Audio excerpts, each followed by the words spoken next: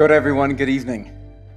A ship is safe in the harbor, but that is not what ships are meant for. Tonight we begin a new series, and we couldn't have begun it in a more better way than the way Jordan led us in communion. Did you hear that phrase that he said near the end there? Jesus didn't die just so I could go home and sit on my computer.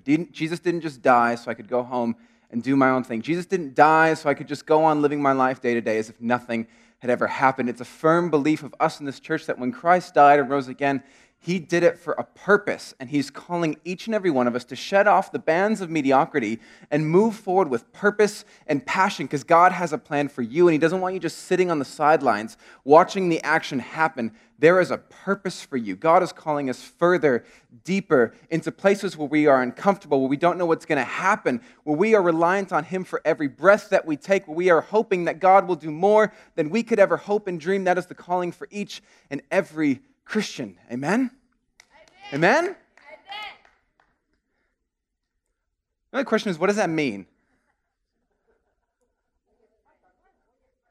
You know, we agree, and we have this idea of this pursuit, right? God calls us to big things, and it's something burns within us knowing that's true. It sits in our spirits, and we're like, yes, there has to be more than just sitting in church on Sundays, right?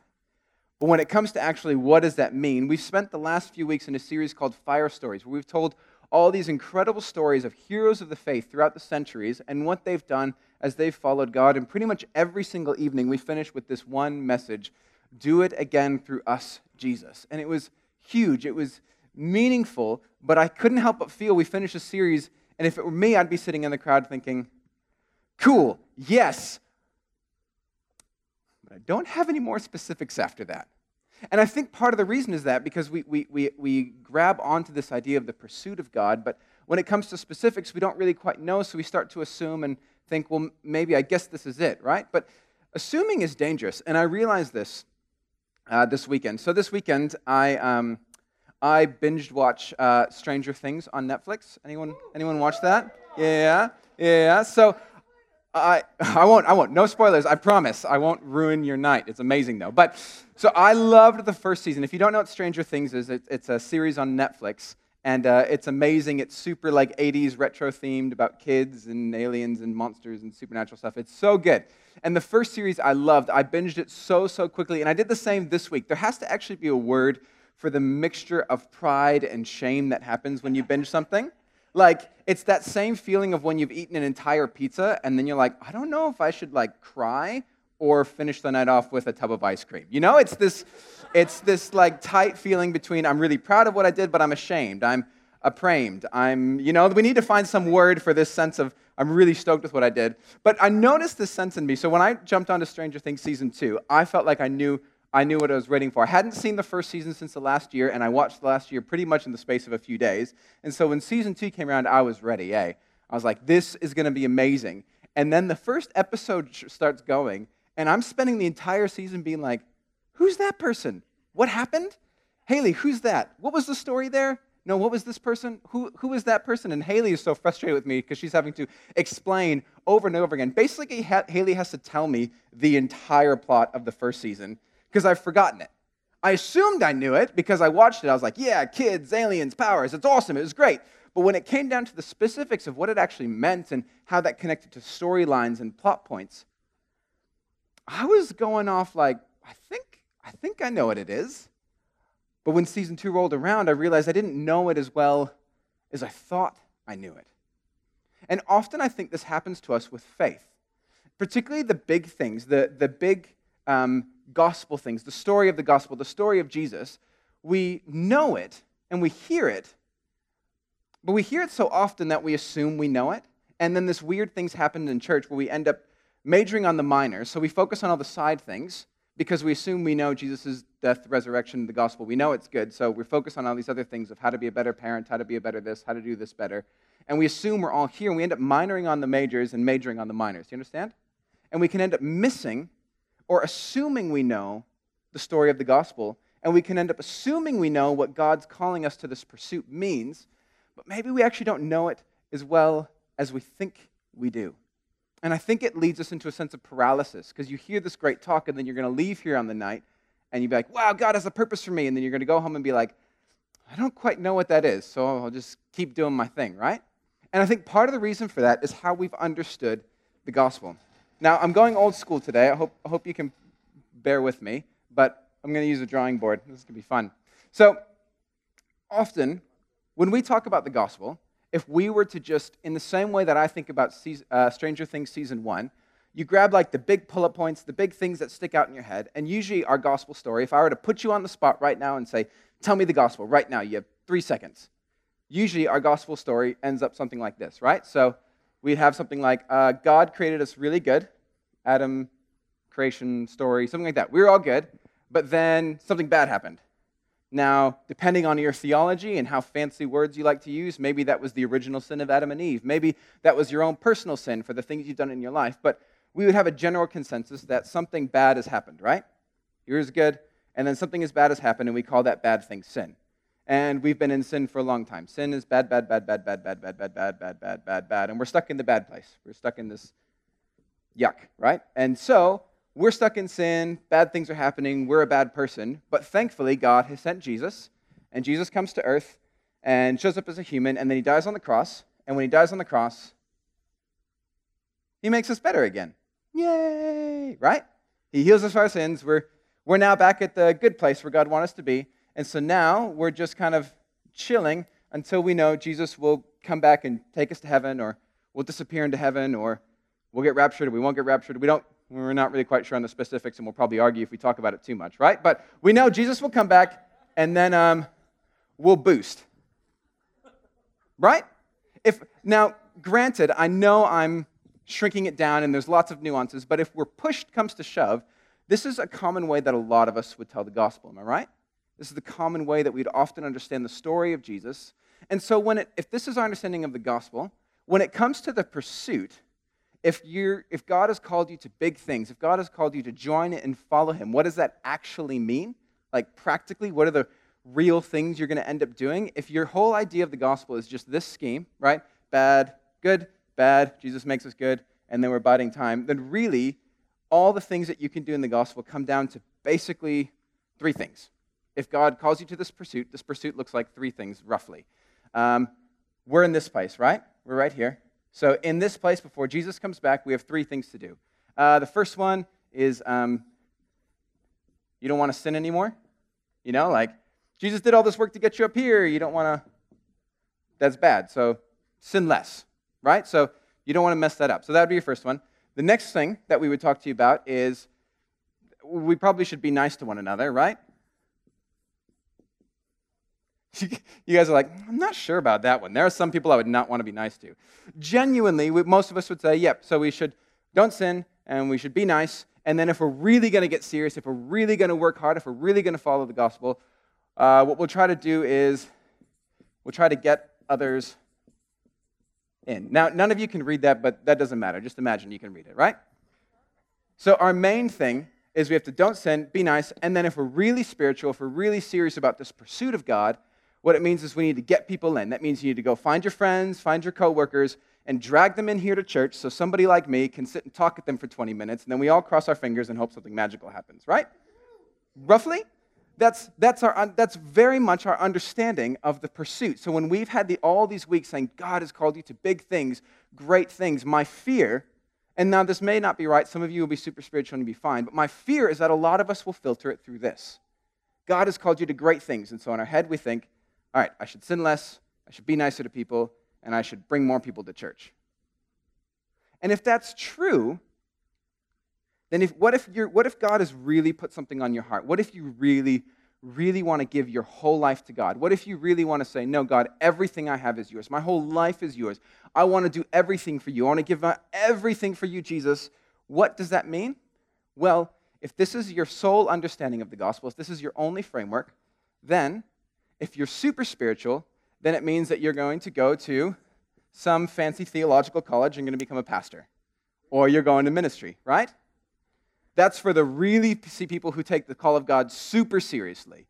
And if you don't go to theological college, and then you're like, well, I guess I'll just do those 3 things.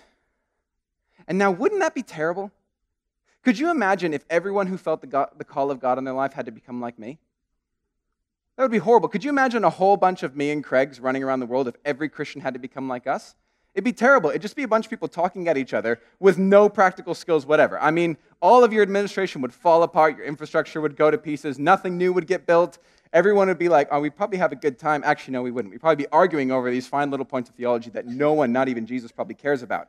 And so, there's a problem with this. You hear? Like, if this is our sole understanding, then the gospel's not actually that big, because if you're not called to be a pastor, and the truth is, most of us probably won't be, and that's probably a good thing. But if you're not called to be a pastor, then this framework can be really difficult for you. The gospel has to be bigger than that, just that. The call of God for you has to be bigger than just not sinning, being nice, and getting other people across the line. There has to be more in what Jesus did. Jesus didn't die just so you could sit in church, be nice, not sin, and try and drag others across the line. There is more to the gospel. There's so much more. Oh, that felt fancy. All right. And it all revolves around this one phrase, and I'll write it super big so hopefully everyone can see it, and if not, I'm going to say it anyway. Well, I'm running out of space. This is why I would never be a great teacher. Kingdom. Yes, Tash. Thank you. It all revolves around this one phrase of kingdom. Because if we only understand the gospel in terms of us getting to heaven, Jesus making us feel better so we can go to heaven, go away, we miss what so much of the Gospels is about. Now, everything on that other side of the board, it is true and it's valid, but it fits within a bigger picture. And that bigger picture is of the kingdom. And so to get a taste for that, I want you to imagine we're 2,000 years ago, and we're in a setting not that different from this one, where people who follow the God of Israel gathered together, where they listened to the scriptures, where they encouraged one another as they've suffered under the harmful, terrible, oppressive rule of the Romans, and they longed for God to do something. They longed for God to open up and save them. They're in a room just like this, and some young rabbi who's just been out in the wilderness for 40 days. He's been baptized, and apparently there were some supernatural things that happened when he got baptized, and now he's come into your synagogue. And he comes up to the front. He opens up the scriptures. And he picks a very, very specific one that's going to touch on the hearts of everyone there. He picks it up and he reads from it saying, "The Spirit of the Lord is on me, because he has anointed me to proclaim good news to the poor. He has sent me to proclaim freedom for the prisoners and recovery of sight for the blind, and to set the oppressed free, to proclaim the year of the Lord's favor." And then he rolled up the scroll and he set it down. And the whole room was dead silent. Everyone was staring at him. And then he utters these words, "Today, this scripture is fulfilled in your hearing." And it's like a bomb explodes. Now, we have a hard time understanding when Jesus said these words, why it was so significant. When we hear what Jesus talked about, he's anointed me, good news to the poor, yeah, that sounds nice. Freedom for prisoners, we like that. Sight for the blind, we don't know many of them anymore, but that's good for them. Set oppressed free and proclaim the year of the Lord's favor. We assume these are just good things, but these weren't just cool little factoids, nice things Jesus was going to do. These were like political buzzwords. Now, you'll notice it in every election. Every nation has their political buzzwords, right? So in America, it's "we're the city on a hill." We're all about freedom for everyone. It's buzzwords that don't really mean too much, but they connect with the people. Here in New Zealand, you'd have phrases like, "we punch above our weight," or "we're a really equal society," or anything with number 8 wire, or really any statistic where you can add per capita at the end. Like, that's what you guys are all about. It like connects with your heart, right? And it was the same way for Israel. All of these things, they weren't just cool things, they were promises. Because Israel had been longing for years and years. They've been living under the oppressive rule of all these nations, and their great hope was that one day God might become king again. That God's rule, God's kingdom might finally be established, and all the oppressive rule of these nations, the things that they've been fighting under, would finally leave. And all these phrases were catchwords. They were buzzwords that meant that. The year of the Lord's favor, freedom for the oppressed, sight for the blind. All these things happened when God became king. See, Jesus, when he got up on that day and he read from that scroll, he wasn't just telling the people how they could get to heaven one day. He was announcing a new kingdom. He was saying God is becoming king and it's happening now. And then his whole life begins to show that over and over. The way Jesus picks his disciples, he's showing that God is becoming king. But he doesn't follow the same rules of every empire that's followed before. The followers that Jesus picks aren't the well-educated. They're not the generals. They're not the leaders or the politicians. He picks fishermen and tax collectors and crazy radical zealots who wanted to overthrow the government. And he grabs this motley crew together and he brings them around and he starts showing them the new way. And when they understand, their eyes are opened. And then Jesus' command to them, when he sends them out 2 by 2, what's the phrase that he says to them? Go out and proclaim the gospel. How? What is this? What is the phrase he tells them to say? Behold, the kingdom of God is near. Repent and believe. The kingdom of heaven is coming. It's happening now. And it builds and it builds. All the miracles Jesus does, they're great miracles and they're really, really important. But they fit within this wider frame where they're showing to all of Israel that God is becoming king. All the things that for 500 years they've been hoping in the scriptures are happening now in their midst. And finally, when Jesus gets this huge following and they think he's going to overthrow the Roman Empire and he was finally going to establish the literal kingdom of God on earth, it happens, but not in the way they expect. See, every empire since the beginning of the age, the way they rule, the way they cement their authority is through power and might and warfare. How does Jesus cement his authority? He gets up on a cross. He bears the wounds of all of humanity because the kingdom of God understands that the fight isn't against Rome. It's not against the Greeks. It's not against any nation that's coming along. The thing that has plagued humanity since the beginning lies within our hearts. It's our selfishness. It's our sin. It's our brokenness that causes us to choose ourselves and turn against our neighbor time and time again. And so when Jesus dies on that cross, it's Inauguration Day. Because the enemy that had plagued humanity for so long is finally defeated. He's finally vanquished. He has no more power. And Jesus rises from the dead to show that a new world has begun. Jesus, when he comes back from that grave, it's not just a cool story like, hey, I'm glad he's not dead. Good to see you again. Jesus' resurrection shows that there's a hope for every single one of us. That we are not bound to live by the same ways that we have lived before, that the sin that has ruled us and condemned us in the past is gone, and now we can live in this new kingdom where God is king, where God rules. And this kingdom is good because when God is in control, we think about all those great things about heaven, all those great stories where every tear will be wiped from the eye, where there will be no more pain, where there will be no more suffering, where there will be no more injustice, and people will be brought together. That is the kingdom of God.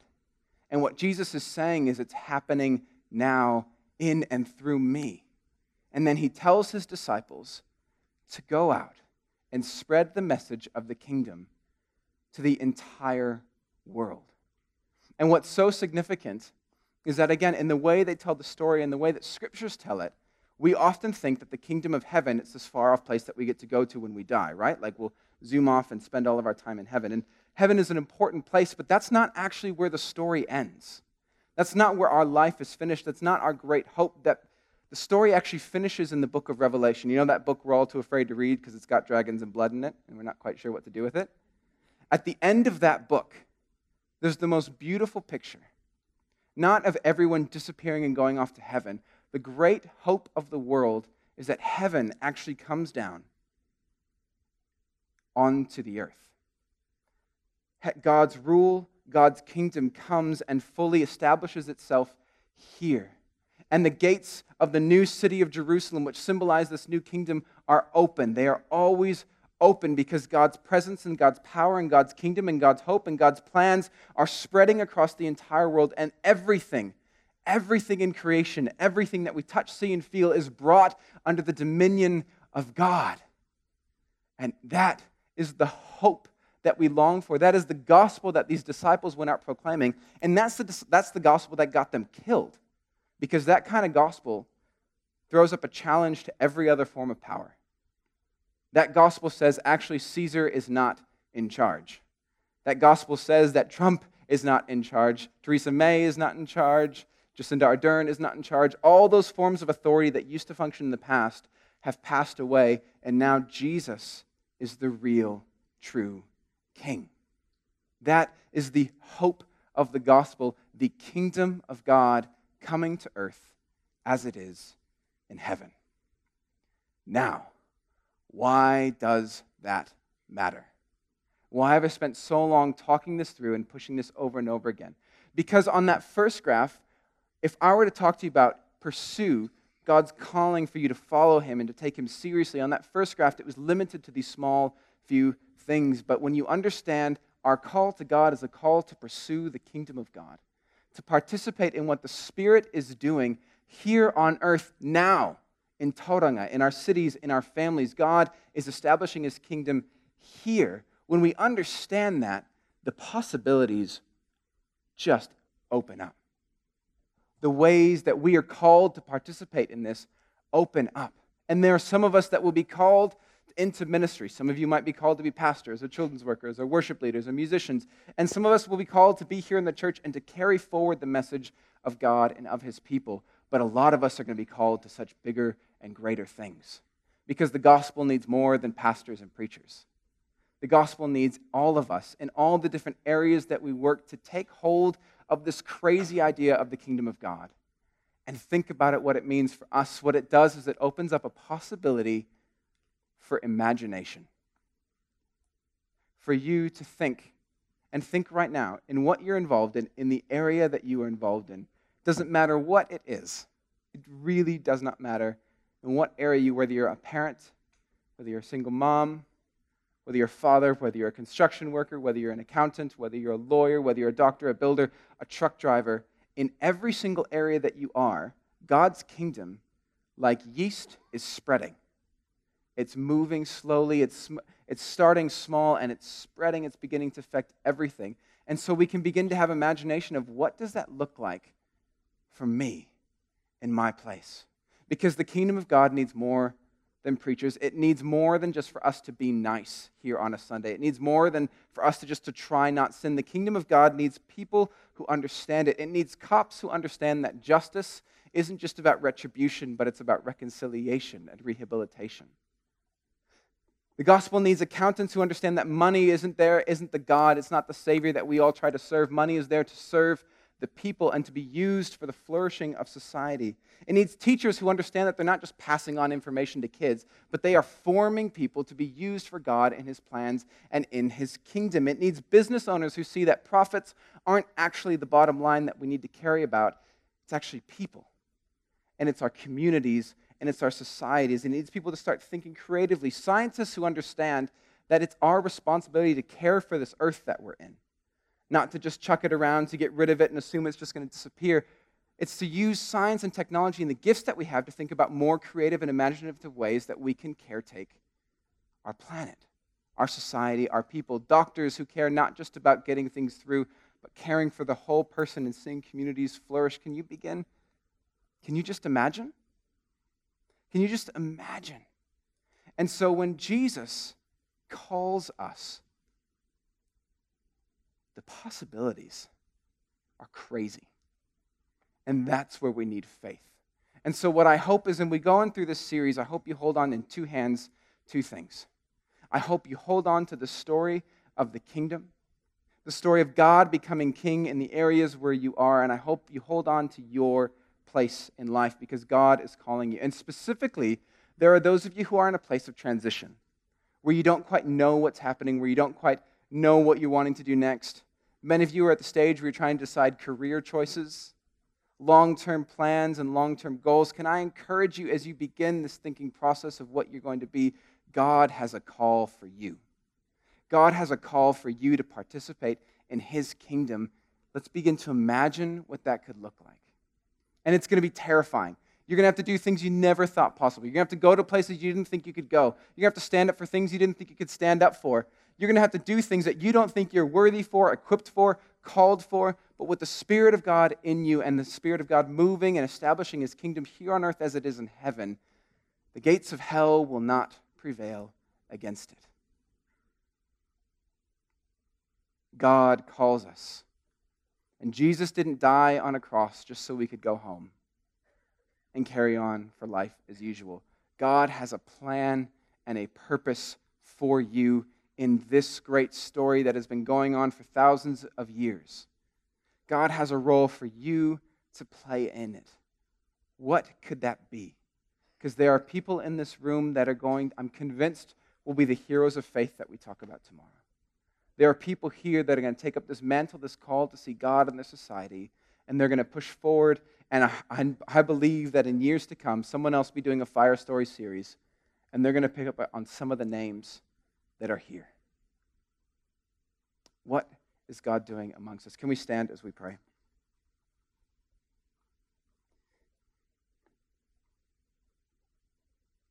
Perhaps the best way to finish this is to finish this with the words of Jesus himself. Seek first His kingdom and His righteousness, and everything else will be taken care of. God, you are so much bigger than we could ever imagine. Your plans for this earth, your plans for our city, for our community are so much greater and so much bigger and more courageous and more radical than we can even think right now. In some ways, it's humbled to think that you would call us. Because the truth is, so many of us in here, myself included, feel so unequipped, unqualified, and unworthy to do these things. Because we think, honestly, God, who, me? I don't really have much of a degree. I don't really have the networks. I don't really have the connections. You're calling me. But God, I thank you that the story of the church for the last 2,000 years is that you, Jesus, pick the most unlikely people to do the biggest things. Because at the end of the day, it's not about our ability. It's about you working through us. God, I pray that you would speak to those of us here tonight. Those of us here who are longing for purpose, who are longing for meaning, who are longing to understand what it means to follow you in this world. God, would you begin to plant a dream? Would you begin to open up imaginations of what it could look like if these people give their lives to follow you and to follow your kingdom? Because, God, your kingdom is great and good, and we cannot wait for it to be fully established when you return. Give us courage to follow you here and now. Amen.